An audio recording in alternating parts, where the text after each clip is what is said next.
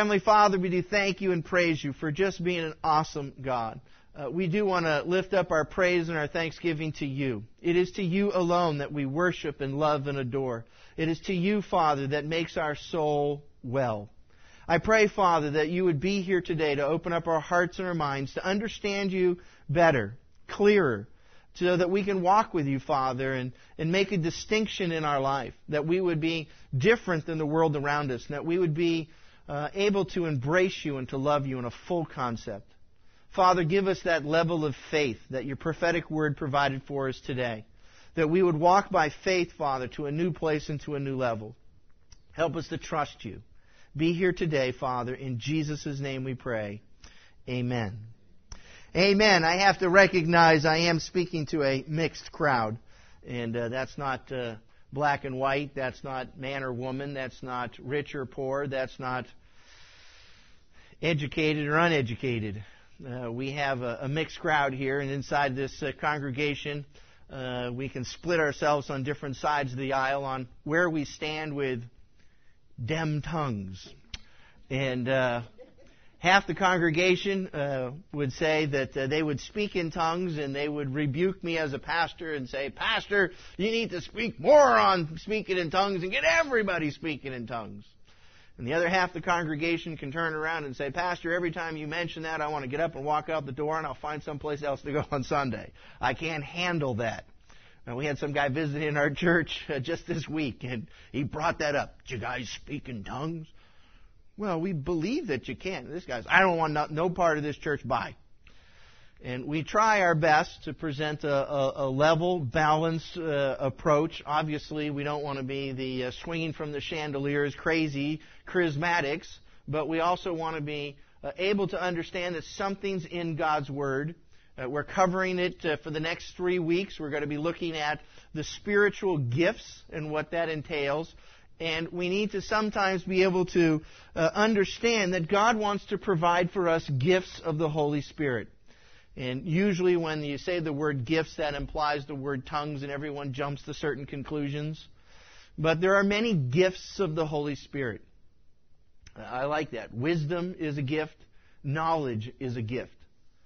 Those are just as strong in the arsenal of God as any other gifts.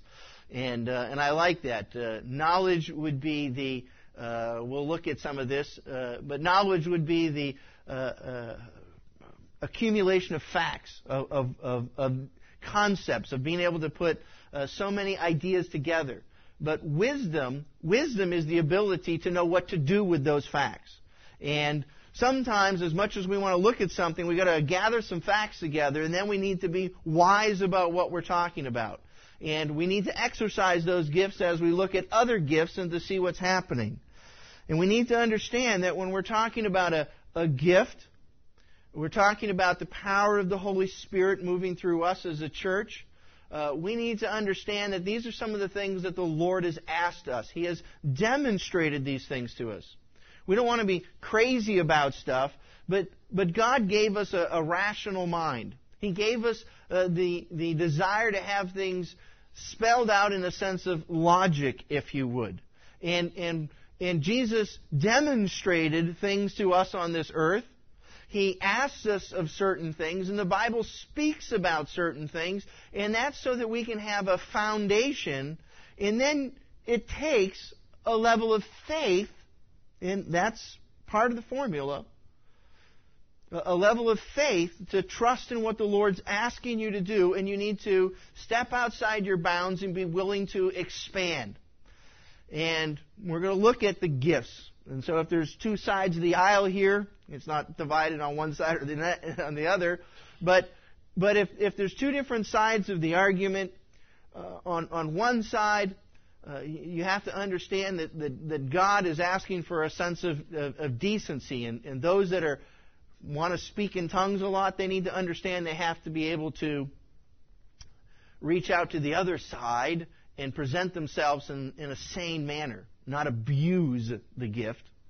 And on the other side of the aisle, for those that would want to contest speaking in tongues or exercising of the gifts or limiting what God would have for them, we are always challenged to try and reach out and to expand where we are. Both cases, it takes some wisdom. It's not just a matter of acquiring a fact. It's not just a matter of doing something. It takes a little bit of knowledge, and it takes a little bit of wisdom on our part. So we want to exercise all the gifts. Let's not throw those out. Let's not just become crazy. But let's also be willing to say, I need to look at a few things.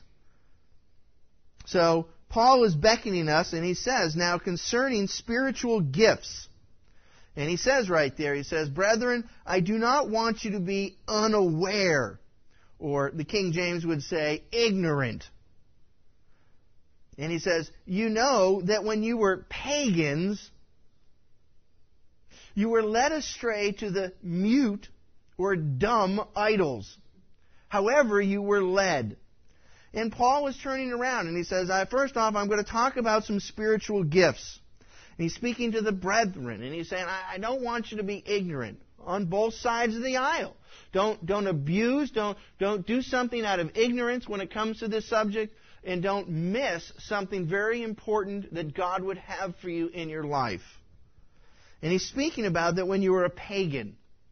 A pagan would mean kind of having that reference to you and I, as I liked it when Carla, my wife, first said the term. It really struck me. She goes, those were my BC days. And you go, well, BC, that's like, what do you think, you were born before the year 0 or whatever it is? No, it's before Christ. Before Christ was in my life. There was a time, hopefully as us as believers in Christ, that we could turn around and say, I know that Jesus came into my life. I became a Christian. And then there were the days that I was in my BC days, when I was just the run-of-the-mill pagan. I was just the garden variety pagan, the guy that went out and just did what everyone else in the world has done. And we all, if we can look back at those days, you got to remember some of the crazy things we did in our BC days, and how, we would listen keenly to what an astrologer would say. We would read our horoscope. We would be involved with certain things, and we had our sense of voodoo, witchcraft, ways of going about our life with our strange little traditions. And all of us in our pagan days had a crazy way of trying to make sense of the world. And Paul, I guess he's speaking to some people that were pagans that really worshipped idolatry, really worshipped crazy things. And he's saying, now, you used to be so crazy that here's a piece of metal. You bow down to it. You would bow down to a piece of wood. That's insanity. What kind of man bows down to some idol? And yet, all of us got sucked into so many stupid things before. You were led astray to mute idols. However you were led. And Paul is trying to make a point here. He's talking about as spiritual gifts go, we have to understand that God has something for us. And listen to this, it's not the way it works in the world. Unfortunately, as we're trying to develop a line of logic here, we automatically start to assume a logical pattern of our BC days, or before we were Christians. And I suppose that in our pagan ways, we always were trained and taught that we were going to fail. The world conditions us for failure. We are miserable people. We get depressed. We always say that things just don't seem to work. And what God is trying to say is don't throw the gifts, don't be ignorant, and don't try and assume what God is trying to speak to you is going to be the way that it always was before. He's beckoning us. Please be open-minded. Please be willing to believe that God is going to do something in your life. And it is sad. Talking to people, they are conditioned. They're brainwashed, if you would, by a world that tells them that they're destined for failure. It's never going to work. It's always going to fail. My life is going to stink. God can't do anything here. I know what the outcome's going to be. Before I even take the next step in life, I'm going to fail. That mindset is death. That mindset, by the very definition, closes the door for the operation of the Holy Spirit to work in your life and to do something different. And we have to, as we're looking at what God would have for me, a gift. That's the opposite of the way the world works. The world says you're never given nothing. If you've got anything, it comes at a cost. Somebody's trying to take something from you. Nothing in this world is free. And what the Bible wants to do, it wants to use the word gift. It says you don't earn it. You don't deserve it.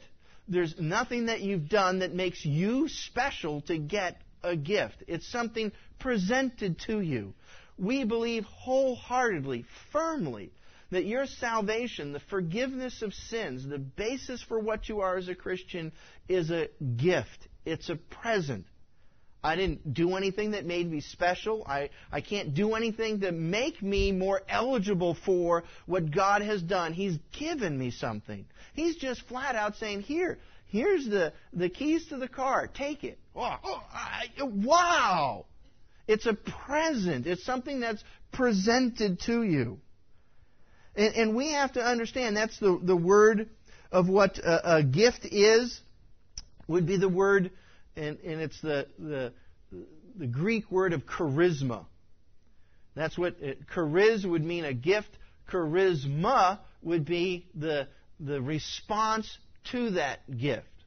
So if you say, hey, that guy's really full of charisma, he's got that certain glow about him. And you could almost say that, it's almost like we've got there's 4 gals in the church now that are with child. And you could almost say when you see one of these women that they have this certain glow about them. Even though they're vomiting and complaining, they go through that. But you can see a woman and she has a glow about her. There's something different about her. She knows that she's now carrying a life, and she now knows that she's got a sense of joy, and you could almost say she's got a sense of charisma. She's received a gift. There's life now inside of her, and the response to the gift is that she can now say, wow, there's a future, there's a hope, there's wonderful things that are happening. And in a sense, it's the same thing with the believer. If you can see that he's received a gift, you can see that sometimes when people were depressed and miserable in their pagan days, they understand the gospel that Jesus Christ has forgiven them. They now have everlasting life as a gift. And all of a sudden, to someone who understands, a light goes off. There's a sense of charisma about them. And in a sense, you take that to the next level and to say, God has given you a gift. He's given you gifts of the Spirit as well. There's much more. There's ways that the Holy Spirit can pour itself out into your life that would give you a sense of joy, a sense of satisfaction, a glow. And so we understand, it says, Lord, these are the things that are there for me. Lord, I want to know that Christianity, and I have to stress this, that the Holy Spirit wants to work in your life, and Christianity is not a bunch of do's and don'ts. It is not merely repentance. And I despise that sometimes where people say, for me to be a Christian, that means I need to smoke, quit smoking, quit drinking, quit this, quit that, quit that. I need to stop doing this or else God's going to spank me. And how many people think of God in such a conditional way? God doesn't like me because I've done this wrong, this wrong, this wrong, and this wrong. They put a sense of criteria into their relationship with God. And what we have to be able to say is God is not here to tell you just how bad you are and you deserve to just burn in hell because of your wickedness. And He sees the little sin that you did on Tuesday and how you mouthed off, you stole this, you stabbed your friend in the back, and then we go, God doesn't like me. No.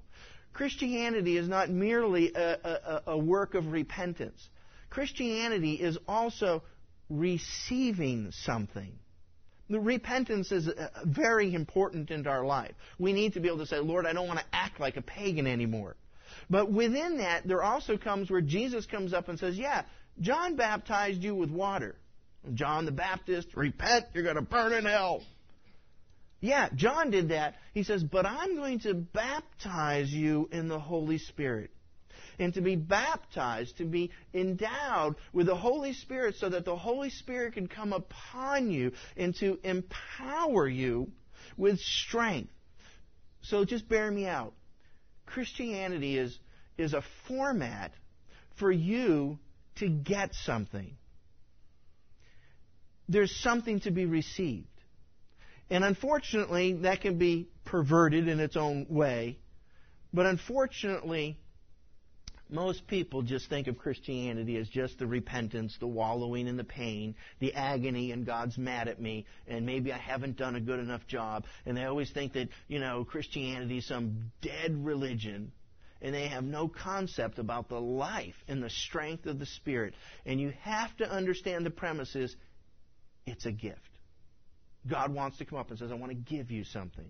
I want to bless you. I'm going to give you something you don't deserve. You didn't earn. You are not good enough to even think that you deserve the goodness that God has given you. It's a gift. Our salvation. And on top of that, there is the charisma, just the charisma, it's the charisma.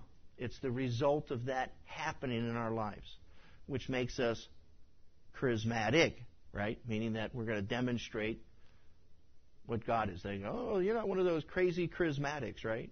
And they think those are the people that swing from the chandeliers and are all speaking in tongues. But to be charismatic means that you're demonstrating the flow of the Holy Spirit which is in your heart. And you want to be able to say, yeah, I'm one of them crazy charismatics. I sure do want the power of the Holy Spirit to be glowing out of me. I want to see that you can see the power of God working through me. I want you to see the gifts of the Holy Spirit working through me. Not just the tongue part, but also wisdom, knowledge, understanding, patience, hospitality. Those things are gifts of the Lord. And Paul is saying, I don't want you to be ignorant, brethren, and don't assume that it's going to be just like the rest of the world. But God wants to give you something. And we so many times are conditioned in failure because the world, we were failures and the world has always failed us. And what we need to do is go in there and say, this is not going to be like the rest of my life, where I tried something and it failed. I need to be able to sit down and say, Lord, if there's something for me, I want to experience it. I want to be open to it. I don't want to shut the door and say it's doomed to fail. It will never work. Have an open mind. So as I'm speaking to a mixed crowd, both sides of the aisle, have an open mind. That's what Paul is beckoning for. He says, understand, you were led astray by dumb idols in your BC days. He goes, but that's not the way it is with God. He cares about you. He loves you. He says, verse 3 says, therefore I make known to you that no one speaking by the Spirit of God says, Jesus is accursed. That's not the godly way to slam Jesus. And he says, and no one can say, Jesus is Lord. No one's running around praising the Lord except by the Holy Spirit. There's a lot to be said with this verse, but what Paul is trying to say is that there's a pattern. There's a direction that we as believers follow. And we want to be able to say, I want to go forward in the things of God. I want to be able to sit down with my life and say, I'm getting better. I'm getting purer in my heart towards God. And hopefully, if I say that I was a pagan and now that I'm a Christian, hopefully I'm not acting more as a pagan as a Christian than I was as a pagan. And sometimes we see that model, don't we? The Christian out there, yeah, I'm a Christian, Jesus Christ is Lord, and then they're acting like a pagan. And what we want to be able to say is, no, Lord, I'm going in the right direction. I'm seeking your face, and I'm desiring you. And so he's turning around, and he's going to say, God, work in my life. It's a path that I'm on. Verse 4. And he says, now there are varieties of gifts. He says, but the same Spirit. There are varieties of ministries, and the same Lord.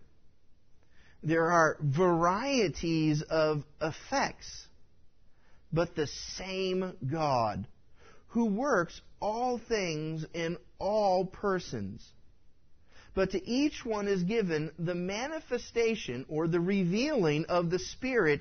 Why? For the common good, for others that are involved. So it's a cute little verse here, these few verses, because you're seeing the Father, the Son, and the Holy Spirit working together. Reference to the Spirit, reference to the Lord Jesus, reference to the Father God. And you're saying all three of them are working to do something, and you're seeing that there's a diversity of gifts, a diversity of ministries, and a diversity of what's called an effect. But yet you've got to see that there's a common purpose for what happens in each one of us. So what it's trying to say, Paul is saying, as the Holy Spirit comes upon you, you're going to react in a different way that's unique to you. It has to fit into a pattern.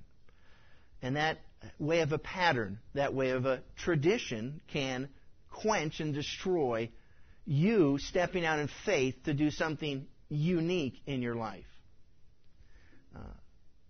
I love the illustration from Keith Green. He sings a song about stained glass windows. And the illustration is you think about, if you could picture the old Catholic church or whatever it is, they got this huge stained glass window. And you can see that what it is, it's a mosaic. It's a whole bunch of little pieces of glass, with the lead, framing around each piece of glass, and they all kind of get soldered in together. And you can see that, each piece is a different color of the piece of glass. And as you put it together, you've got all the little pieces and all the different little colors makes this huge mural that kind of comes together.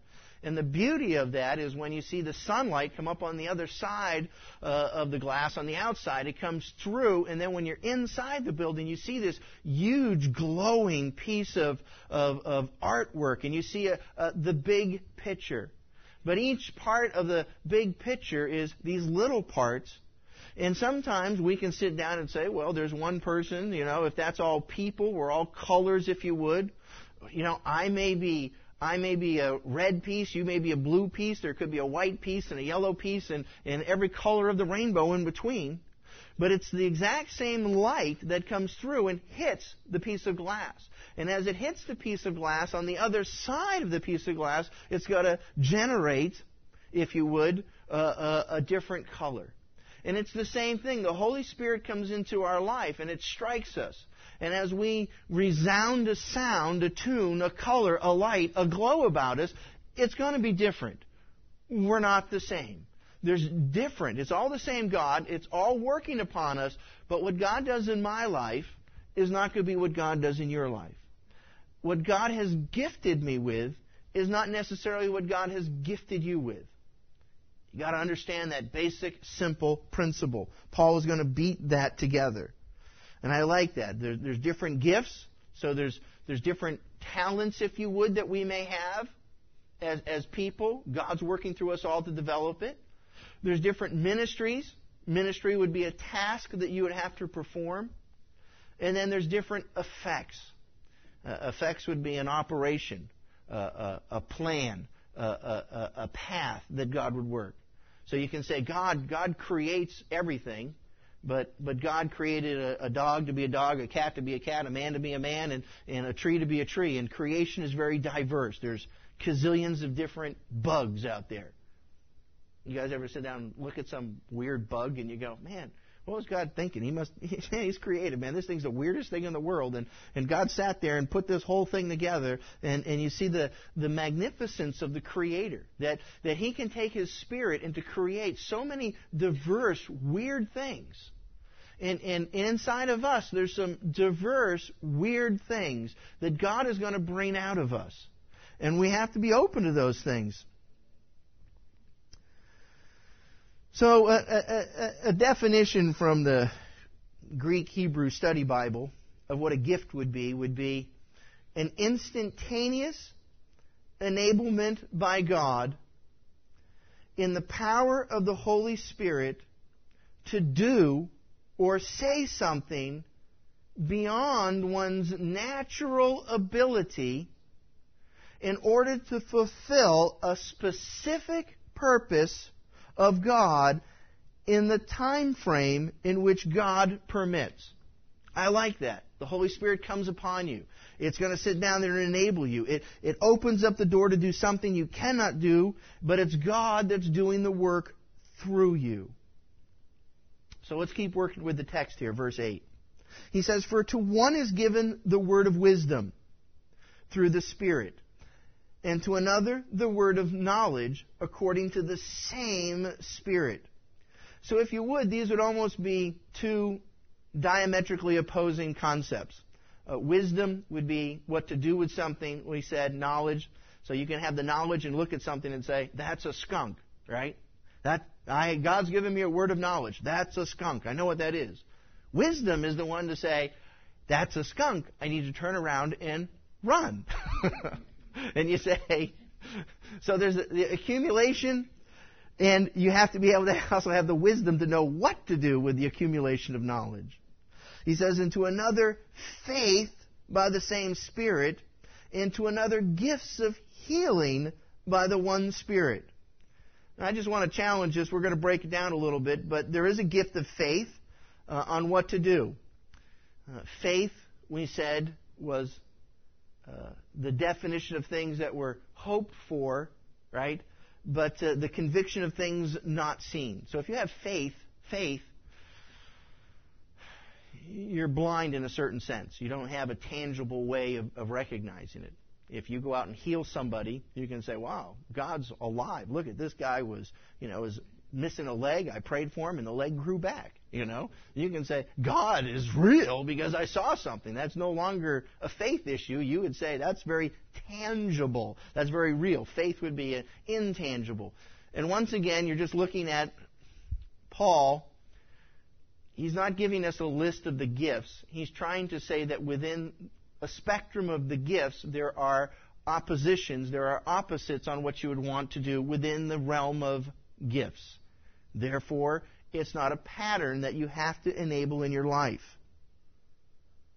And he says, "In another, the effecting of miracles," verse 10, "and to another, prophecy, and to another, the distinguishing of spirits, and to another, various kinds of tongues, and to another, the interpretation of the tongue." So here's both sides of the coin. You'd have someone speaking the tongue and someone understanding. And so if you would, Paul is just trying to say that there's balances on where all this goes. He says, verse 11, "But one and the same Spirit works all these things, distributing to each one individually just as He wills." So God is the one that has to work in us the gifts. It's what God is doing through you. And within that, there is a limited but a minor role on what we can do with the gifts. One thing I despise when you talk to certain people that are the crazy charismatics, you can look at the extreme side of the aisle that want to get all, Pentecostal, running around all over the place. And you can go to certain churches, certain places, certain times with people that you feel that it's almost fake. Have you ever had that? You look at somebody, they're all running around speaking in tongues, they're all doing certain things. And there's almost what they say in Calvary Chapel, that there's more perspiration than inspiration. In other words, I need to make something happen. So in order for me to make something happen in my life, I need to fabricate it or run around and act like it or run around and be fake and phony so that I can impress people, so that I can show them that God's really working inside of me. That makes us sick. That makes anybody who says, I'm looking for the genuine work of the Holy Spirit, when they see someone who imitates it, fabricates it, pumps it up more than they're allowing God to work. The gifts of the Spirit is God. It's a freedom. It's a liberty to say, Lord, I'm open to you doing anything. And if nothing seems to be happening today, then I can be just as content with a downtime as much as I can be excited about an uptime. There are times the Lord's laying it on someone's heart, stand up and speak. There's times, if someone had to be speaking in tongues, stand up and speak in tongues. But you know what? We don't have to have that every Sunday. Oh my gosh. The Lord didn't show up, today because nobody spoke in a tongue. Nobody prophesied. Well, maybe God's putting a gentle, sweet spirit upon the church. Maybe there's times for us to just sit down and to say, thank you, Lord. Today's a day to say thank you. There's other times, hey, we got some wild things happening. There's been some great things going on through the church. And we want to be open, but you have to understand what we're asking for in this, as we're looking at the gifts, is that we're talking about an outpouring of the Holy Spirit. Now, please, don't confuse what I'm talking about today with what's an indwelling of the Holy Spirit. There's two diametrically opposing things that are happening here, or two separate worlds, let's just say. One is that we know that when you confess Jesus Christ as Lord, you're going to be sealed with the Holy Spirit, right? Ephesians 1:13, that if you've listened to the gospel and you have believed the gospel, and if you want to confess Jesus Christ as Lord and you say, Jesus Christ, come into my life, we know that Scripture promises that you will be born again, and you will have the Holy Spirit indwelling you. It's buried, it's bird, it's made a home, a habitat in your heart. Christ now lives in your heart, and there is no way to describe how that feels. It's not going to be the same. People could sit down and say, well, I asked Jesus Christ to come into my life, and I don't feel any different. You're telling me I'm supposed to go to heaven? Okay, I'll go to heaven. Well, you're going to go to heaven based upon not a feeling, but upon the fact that we can believe the Scriptures that say when you confess Jesus Christ as Lord, you're going to be filled with the Holy Spirit. And that is your basis. That's your foundation. It's nothing to do with any of the things of the gifts. It's an indwelling. But Jesus also promised us that the Spirit not only is going to indwell us, there are times in your life, spontaneous times, where there's going to be an outpouring of the Holy Spirit, where the Holy Spirit is going to come upon you. And it's going to be different than just having it in you. You're always going to have it in you as a believer. But as a believer, there's going to be seasons in your life, times in your life, where all of a sudden there's going to be the power of the Holy Spirit to do something supernatural. So you could just be, well, I've got the Holy Spirit inside of me, I'm walking down the, store in Kroger's, you're just minding your own business. All of a sudden, I don't know, the shopping cart crashes in front of you, the lady keels over and has a heart attack, and all of a sudden, the power of the Holy Spirit comes upon you. You get this, strength of 10 ordinary men. You run over, pick up the lady's shopping cart, and you say, in the name of Jesus, be healed. And she jumps up, and you go, whoa! And you say, I was just bebopping my way through life. I wasn't planning to do anything. It's not like I could think about this, but it was a momentary where the Holy Spirit came upon me. You hear the story of the police officer or, the guy who comes to the burning car and he has to lift up the burning car. He has the strength of 10 ordinary men. That's underdog. But, but you have this supernatural. You go, no way could any man lift up a burning car. But the power of the Holy Spirit is gifted him to have, for that time, a supernatural experience to do something that you can't do in the flesh. And if we think about it as a burning car lifting a huge weight, there's also many things that could happen in your life that if you're just bebopping through life, you're a believer on the intellectual side, you've gotten on your knees, you've confessed Jesus Christ as Lord, but now you're going through life, God has promised you an outpouring, a time. And unfortunately, it is a limited thing.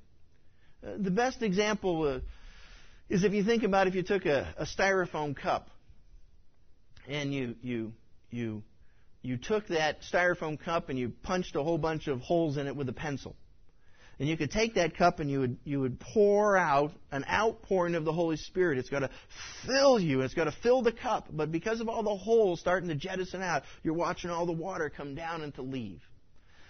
And for us as believers, there are times that we go, wow, God filled me. And I did something with that magnificent moment in my life. But the next day you wake up and you feel like, man, I feel like trash again. I don't feel very good. I got a headache. And what happened to the spiritual Superman that was running around last night in church? And you say there are times that It's a season. Now, your salvation is not seasonal. It's never conditional, and it's something that's eternal based upon a promise of God.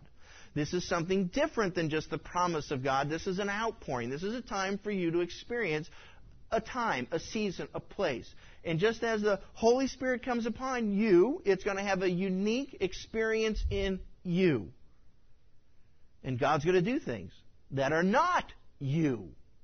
You can't say, well, that's just my, I'm a salesman by trade, and I can really, how to, dazzle them with, twisting the shell game around and sell anybody anything. I'm such a good salesman in the flesh, that I could sell ice to the Eskimo. Well, that's who you are naturally. But if you're the guy who's like, if I ever have to talk to anybody, I choke up and I forget everything, but here I was at the supermarket and I saw this lady and we were talking about the Lord and I sat down and I had an answer for everything and I told her everything and I witnessed to her about Jesus and she accepted the Lord, and you go, I don't know what came over me, but that was the Lord, because you know me, I can't talk to anybody. And you go, wow. That's a miracle. That's a gift of the Holy Spirit to enable you to have the strength of 10 ordinary men, the wisdom of Solomon at that time, because it's the Lord. It's God doing something through you. And all of us should be open to God working through us. And it's a filling. And it says, but you will receive power, was the promise of Jesus. Power, when the Holy Spirit has come upon you. And you have to understand, it's the Holy Spirit coming upon us. And with that comes the idea it's seasonal. And unfortunately, if we base our walk with God upon the seasons of what we feel, as much as you can say, I was at church last night and the Holy Spirit was there and we were running around in circles and all of us had little flames on our head and we were all speaking in tongues and great things are going on. And then the next day you wake up and you go, oh, I got a headache, I hate work, I'm miserable. And then what do you say? You say, well, maybe I'm not saved. Maybe I'm not, this Christianity is great at church, but when I leave church, I'm not the same. It's not the same. And we confuse our salvation. And then we say, well, maybe I'm not a Christian because I don't feel that way. Can't do that. Cannot do that. I'm a Christian based upon the promises of God. I'm a Christian because of Jesus Christ who died for me, 2,000 years ago. I'm a Christian because I acknowledge that I'm a sinner. I don't care what I feel like. It was a choice I made, not based upon a feeling. But within the realm of being a Christian, feelings, can be there, and wonderful things can happen. And you don't have to assume that it's always going to be misery, failure, and destruction. But God has some things in your life that He wants to give you that we need to be open to say, Lord, bring it on, baby. I need some highs in my life. I'm tired of all the lows. I'm looking for you to do something magnificent in my life. And if it's just for tonight, praise the Lord. But give me a taste. Give me a few crumbs. Let me experience what you're like.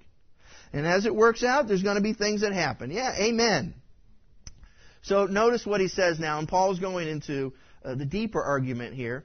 And he makes a simple analogy. He says, verse 12, for even as the body is one, speaking of the body of Christ, and yet it has many members. So there's Calvary Chapel here. There's, 100-something people here. And each part is all individuals. And all the members of the body, though they are many, are one body. So also is Christ. For by one Spirit we were all baptized into one body. Whether Jews or Greeks, whether slaves or free, we were all made to drink of one Spirit. It's the same Jesus that saves us all. For the body, though, is not one member, but many. If the foot says, because I'm not a hand, I am not a part of the body, is it not for this reason any the less a part of the body? Could you see the hand arguing with the foot and saying, well, I don't like you. You're not strong enough or big enough or, whatever. And they can judge each other for their differences and say, well, we don't associate with you. But if the ear says, because I'm not an eye, am I not a part of the body? Is it not for this reason any the less a part of the body? If the whole body were an eye, where would the hearing be?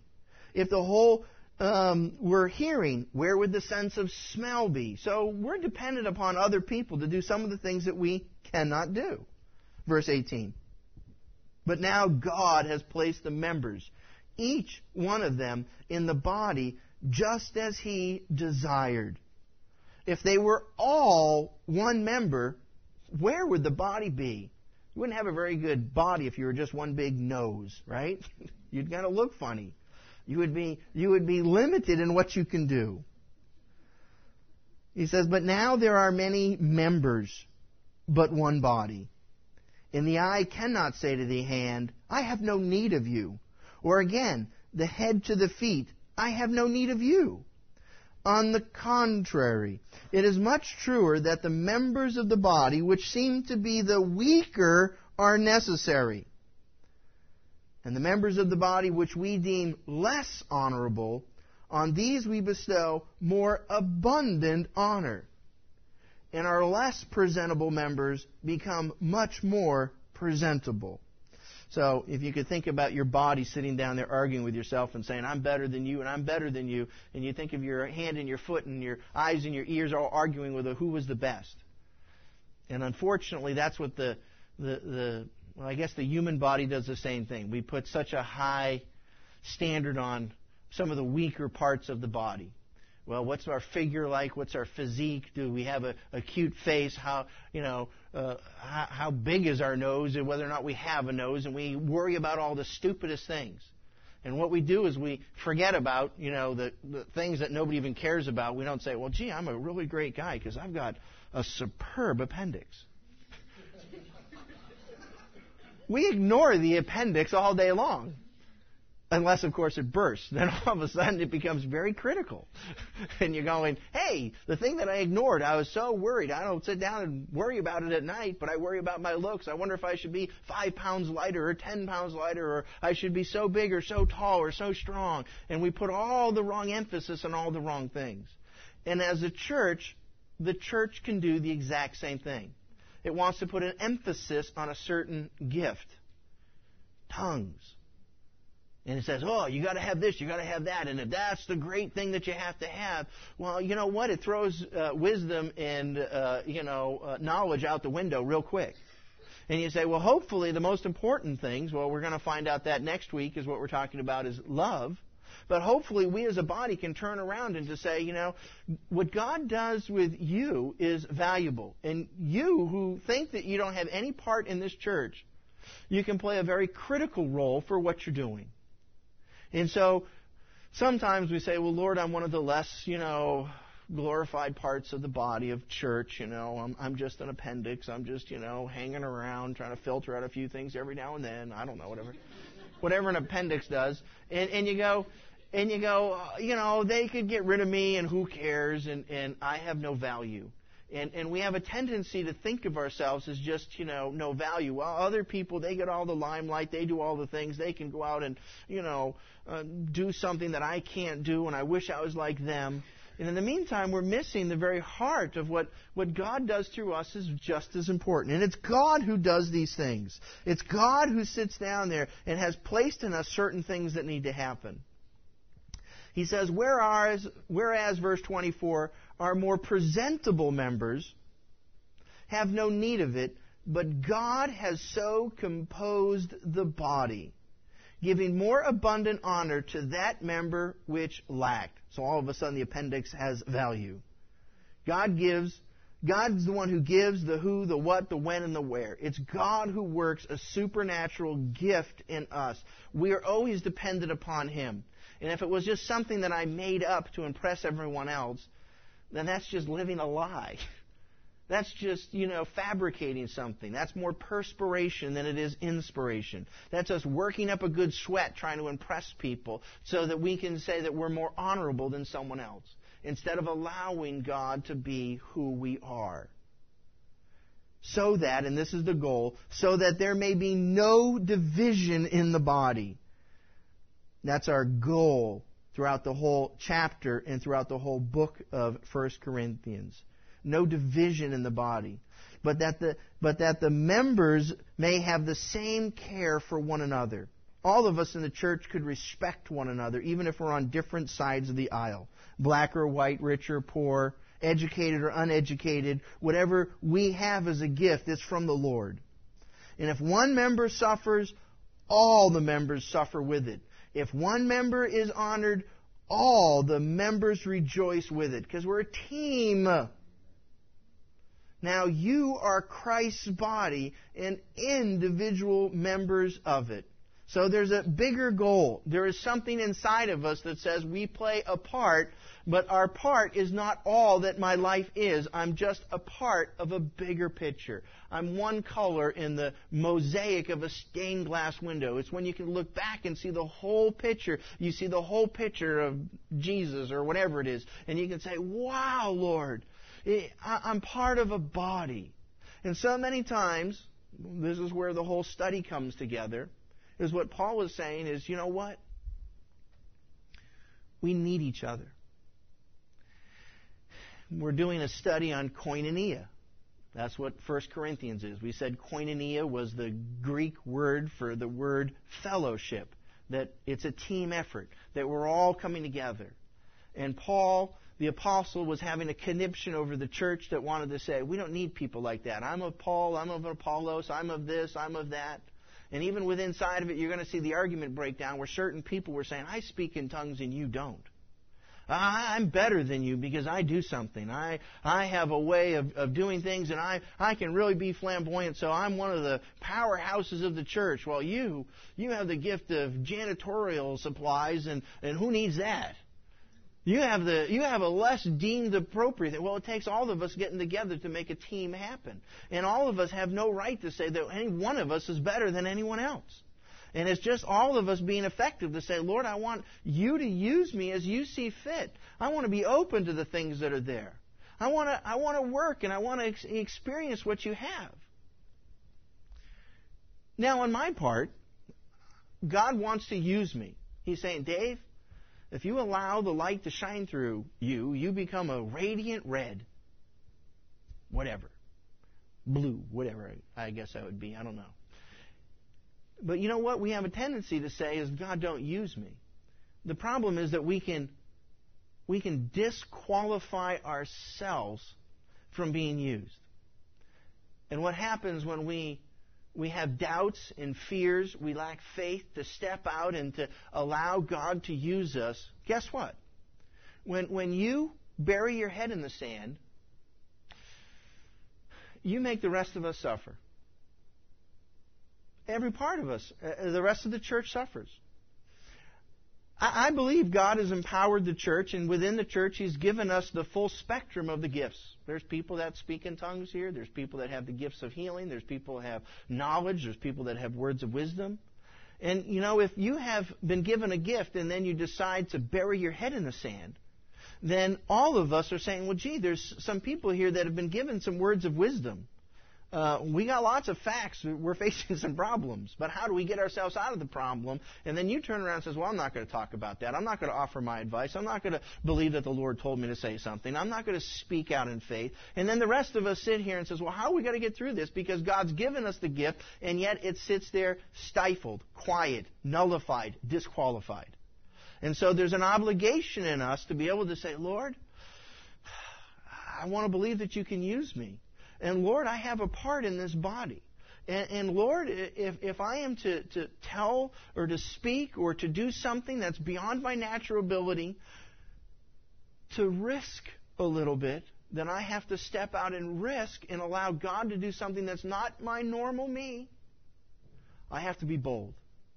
And Lord, for me to have things operational in my life, it does take me to be able to say, this is not my pagan days. This is my Christian ways. And I'm going to sit down there and operate the way that God would have me to operate, not according to my fears. But so many times the church is just crippled. Crippled. It cannot function because so many people are burying their heads in the sand. So many people say, well, I don't want to go up and do something. That would be crazy. I don't want to risk anything. People would think I'm nuts. If the Holy Spirit came upon me and there was this moment in worship and I felt like I had to stand up and say, Calvary Chapel, you know, God thinks of you as this beautiful lily in the valley, and He loves you and cares about you, and I see this lily that's red with a yellow stripe through it shining in the sun, and God wants to say, well pleased. And over there's a gal, and she's got a red dress with yellow stripes through it, and she goes, that's me. I felt so insecure, and what you said to me changed my whole life, and only you could tell me that was God speaking through me, and now because you have, I feel that you have lifted the burdens from me. Blah, blah, blah, blah, blah. It takes risk. It takes faith, and then you can minister to somebody and say, God spoke to me today, and you can change someone's life because you're willing to get involved. You're willing to step out. You're willing to say, I'm going to do something. And unfortunately, most of us says, well, I can't do that. I can't teach Sunday school. I can't help out here. I can't prophesy over here. I would never want to stand up and speak in tongues. Everyone would think I'm crazy. And what do? You nullify the gift. You disqualify yourself. You quench the Holy Spirit. And God says, now I'm not operating. The church isn't functioning. And then all of us need to be able to at least be smart enough to say, somebody's stepping out in something that I don't particularly like. I don't like it when people speak in tongues. That's not me. But you at least have to be strong enough to be able to say, God, you're doing something over here. I'm all hand, and here comes the foot, and I'm not going to be stupid enough to put down the foot when I'm all hand. And unfortunately, we do. We get tunnel vision. We focus on what we think that we have to do, and we think anybody outside of our parameters is just wrong. And I'm not talking about doctrine. I'm not talking about whether or not there's other people out there that think that they can go to heaven by worshiping Satan. We're talking about those that are in the body of Christ. We're talking about the gifts of the Holy Spirit. We're talking about the Holy Spirit coming upon somebody and how they're going to react. We're not talking about your salvation. We're not talking about a lot of things here. We're talking about all of us need to be a little bit more open to the fact that God can do something, and we better appreciate that people have different gifts, different talents, different effects, and different ministries. And so Paul is saying, you got to say this is a team. It's a team effort, and at least be able to respect what God is doing through someone else. Amen? Amen.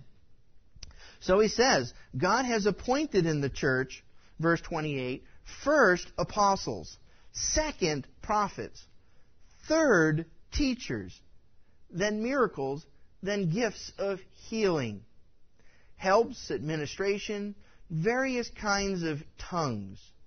And he says, all are not apostles, are they? Not everyone can be an apostle. No. All are not prophets, are they? Does everyone have to stand up and prophesy? No. All are not teachers, are they? No. All are not workers of miracles, are they? Does everyone have the same thing? Not at all. All do not have gifts of healing, do they? All do not speak with tongues, do they? No. All do not interpret, do they? No. He says, but earnestly desire the greater gifts, and I will show you a still more excellent way. And we can say that way that Paul is talking about is love. The greatest of all the gifts is love. We've got to go into the next set of verses. It says you could, give your body to be burned. You can speak with tongues. You can have all knowledge. But if you have not love, it profiteth you nothing. Right? And so what Paul is saying, he says, look. Love, koinonia, getting along is going to be the most excellent way. But we have to be also to say that there is a time when supernatural things can happen through us, that God is open to do wonderful things, and don't throw the baby out with the bathwater. Don't turn around and say, well, nobody speaks in tongues, nobody heals, and nobody has wisdom, and nobody has knowledge, and nobody has anything. All we want to do is just love. Well, you're robbing yourself of a blessing. You're robbing yourself of the ability to say, God, you can have something more for me. And if I can speak as a pastor to a group of people, our congregation, there is a challenge for us. And I would think that sometimes, if anything, we can be a little bit more dry than we need to be as a church. I feel that the Lord really wants to do much more for us as a church. I think God wants to do wonderful things in your life. And the challenge for us is to say that we need to step up to the plate and to say, Lord, I don't want to throw everything out. I don't want to disregard, and I don't want to put down something that I'm not comfortable in. But I want to be open to say, Lord, speak through us. Lord, let me step out in faith and to do more. Let me try and fail instead of not trying at all. Is that the old expression? Better to try and fail than to not try at all. And unfortunately, us as Christians, we just would rather bury our head in the sands. I guess I can be the most guilty out of anyone. I feel that there's many opportunities I've missed, and I've quenched them just because of my fear.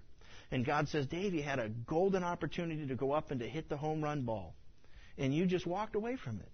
And I hate that feeling in my life. And I want to be able to say, Lord, give me an opportunity, and I want to step up to the plate. I'm going to risk a little bit, and I'm going to allow you to work like never before. That is what gets you saved. You have to sit down and say, my BC days, when you were in the world and you say, Lord, I'm empty, I'm missing something, I don't have what it takes to make myself even satisfied. That sense of emptiness in your life, you have to come to the Lord and say, Lord, Jesus, I don't know who you are or what you're about, but I'm asking you to come into my life. It takes a step of faith. And Lord, I'm trusting that something wonderful can happen with my life because I need purpose. I need a place. I need some joy because life is so miserable. Everybody in the world is miserable, and I don't want to be miserable anymore. And when you step out and you're saying that, you're asking Christ to come into your heart. Same thing all over again for us as believers. You're saying, Lord, there's more for me out there. There's things that are happening, and I need you to come in and to stimulate me. I need an outpouring. Okay, I'm saved. Okay, I'm going to heaven. But Lord, I want to be effective. I want to be empowering. I want to make a difference. I want to be the Superman at the scene and lift up the car. I want to exceed just normal, I don't want to just watch the crash site and stand around and go, oh, the poor guy's burning. I want to be the guy diving in there, lifting it up and saving the women and the children. I want to go in and be able to do something, Lord, because I want to have it so that people can see you. Not for me to be glorified. Don't puff me up with pride. Pride kills. But Lord, there's a world out there that is crying for the act of God to be shown. Where's God? Where's God? If there's a God up in heaven, why is the world such full of vomit and trash? What kind of sick God is it out there? My prayer is to say, Lord, let him see me. Let my moment be that I can shine for you. I want to be able to speak up and to be bold, to prophesy, to say something different, to take my gifts and to help and to share, to have a moment of wisdom, to allow something to happen. And especially, Paul was only trying to make a simple point. First off, people are different. Accept it. Accept us. And it's sad when I've seen people just walk out the door of the church. Someone stands up and speaks in tongues, and you can watch the exodus of people walking out the church. That's sad. That's saying I'm so narrow-minded, I'm not even going to accept it. And you say, well, this isn't like outside the Bible. There's plenty of chapters of the Bible that talk about this. We're not freaks, we're not weirdos. This is something that God speaks. It's something that God has for us. But people just tunnel vision. And it goes the other way as well. We've had people come into church and go, this church is dead. It's just spiritually dead. And they walk right out the door because, we're not running around swinging from the chandeliers. And you go, gee, we're just trying to be ourselves. We're trying to be open to the Holy Spirit. We're trying to be open-minded. But you know what? I'm not going to sit down and fake it till I make it. But understand that there are different things. And secondly, I would hope and pray that we as a church would investigate what God has for us. Ask yourself a question. Say, what's my gift? We need to sit down and say, Lord, is there something that I need, that I can do? I know that when you've come upon me, you've given me words of wisdom. You've given me words of knowledge. You've given me, a prophetic word. You've given me a tongue, and I haven't. And Lord, what would you have for me? And that's a valid prayer, just to say, Lord, what would you have for me? And thirdly, I think it needs to be stated, what you do have, you need to learn, if it's possible, step out in faith and to excel at what you do. And unfortunately, so many of us take it for granted that God can do something supernatural through us. We do have a tendency to despise the gifts. We have a tendency to look down our nose and say, God can't use me. Don't despise what God can do, because there is an us in this.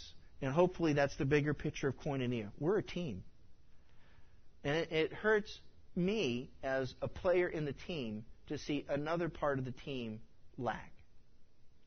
Even if it just means being in church. If it just means just what Matt said today. You know what? He had to move. He's got a wife in the hospital, and it meant someone could turn around and cook a meal and help someone sit down and says, you know what? If it was Matt and I having to move him, I would have been angry at the end of the day because he's got a lot of stuff. And I would have said, you don't need this. we were helping him move, and he was on the 3rd floor. And it's like Chris said, I felt like I was doing a Stairmaster all yesterday. And some of the things Matt didn't want, so we said, well, you know, instead of taking it down to the dumpster, we just opened up the window and out it went. So some of Matt moving was just stuff flying out the 3rd story window. And trust me, part of me was saying, Matt, I think there's a few more things here that you think that need to fly out the window. If it was just him and I. But you know what? When there's 6, 7, I don't know how many guys were there. There's a whole bunch of trucks. It just made it a breeze. I think in a half hour we had most of it licked, you know, and then we were goofing around the rest of the time, and then we could unload it, and it was just a breeze because all of us are working together as a team. All of us are saying, hey, I'm willing to take some of my Saturday, a gorgeous Saturday, help someone move. And it makes a difference in someone's life. And if I were to turn around and to say, well, Lord, you know, I've got more important things to do than that, then a brother would suffer. And it happens at the same scale, the same way, that we need to sit down and say, there's something I can do. There's a way that I can get involved. There's things that I can do to be part of a team, to make the whole team float. That's all. Amen? Amen. Let's stand and close in prayer. Dear Heavenly Father, I would just pray that your Spirit would work deep into our hearts. I pray, Father, that you would give us, Father, a set of knowledge. Download some files, Father, into our hearts and into our minds, Father, for what you have for us.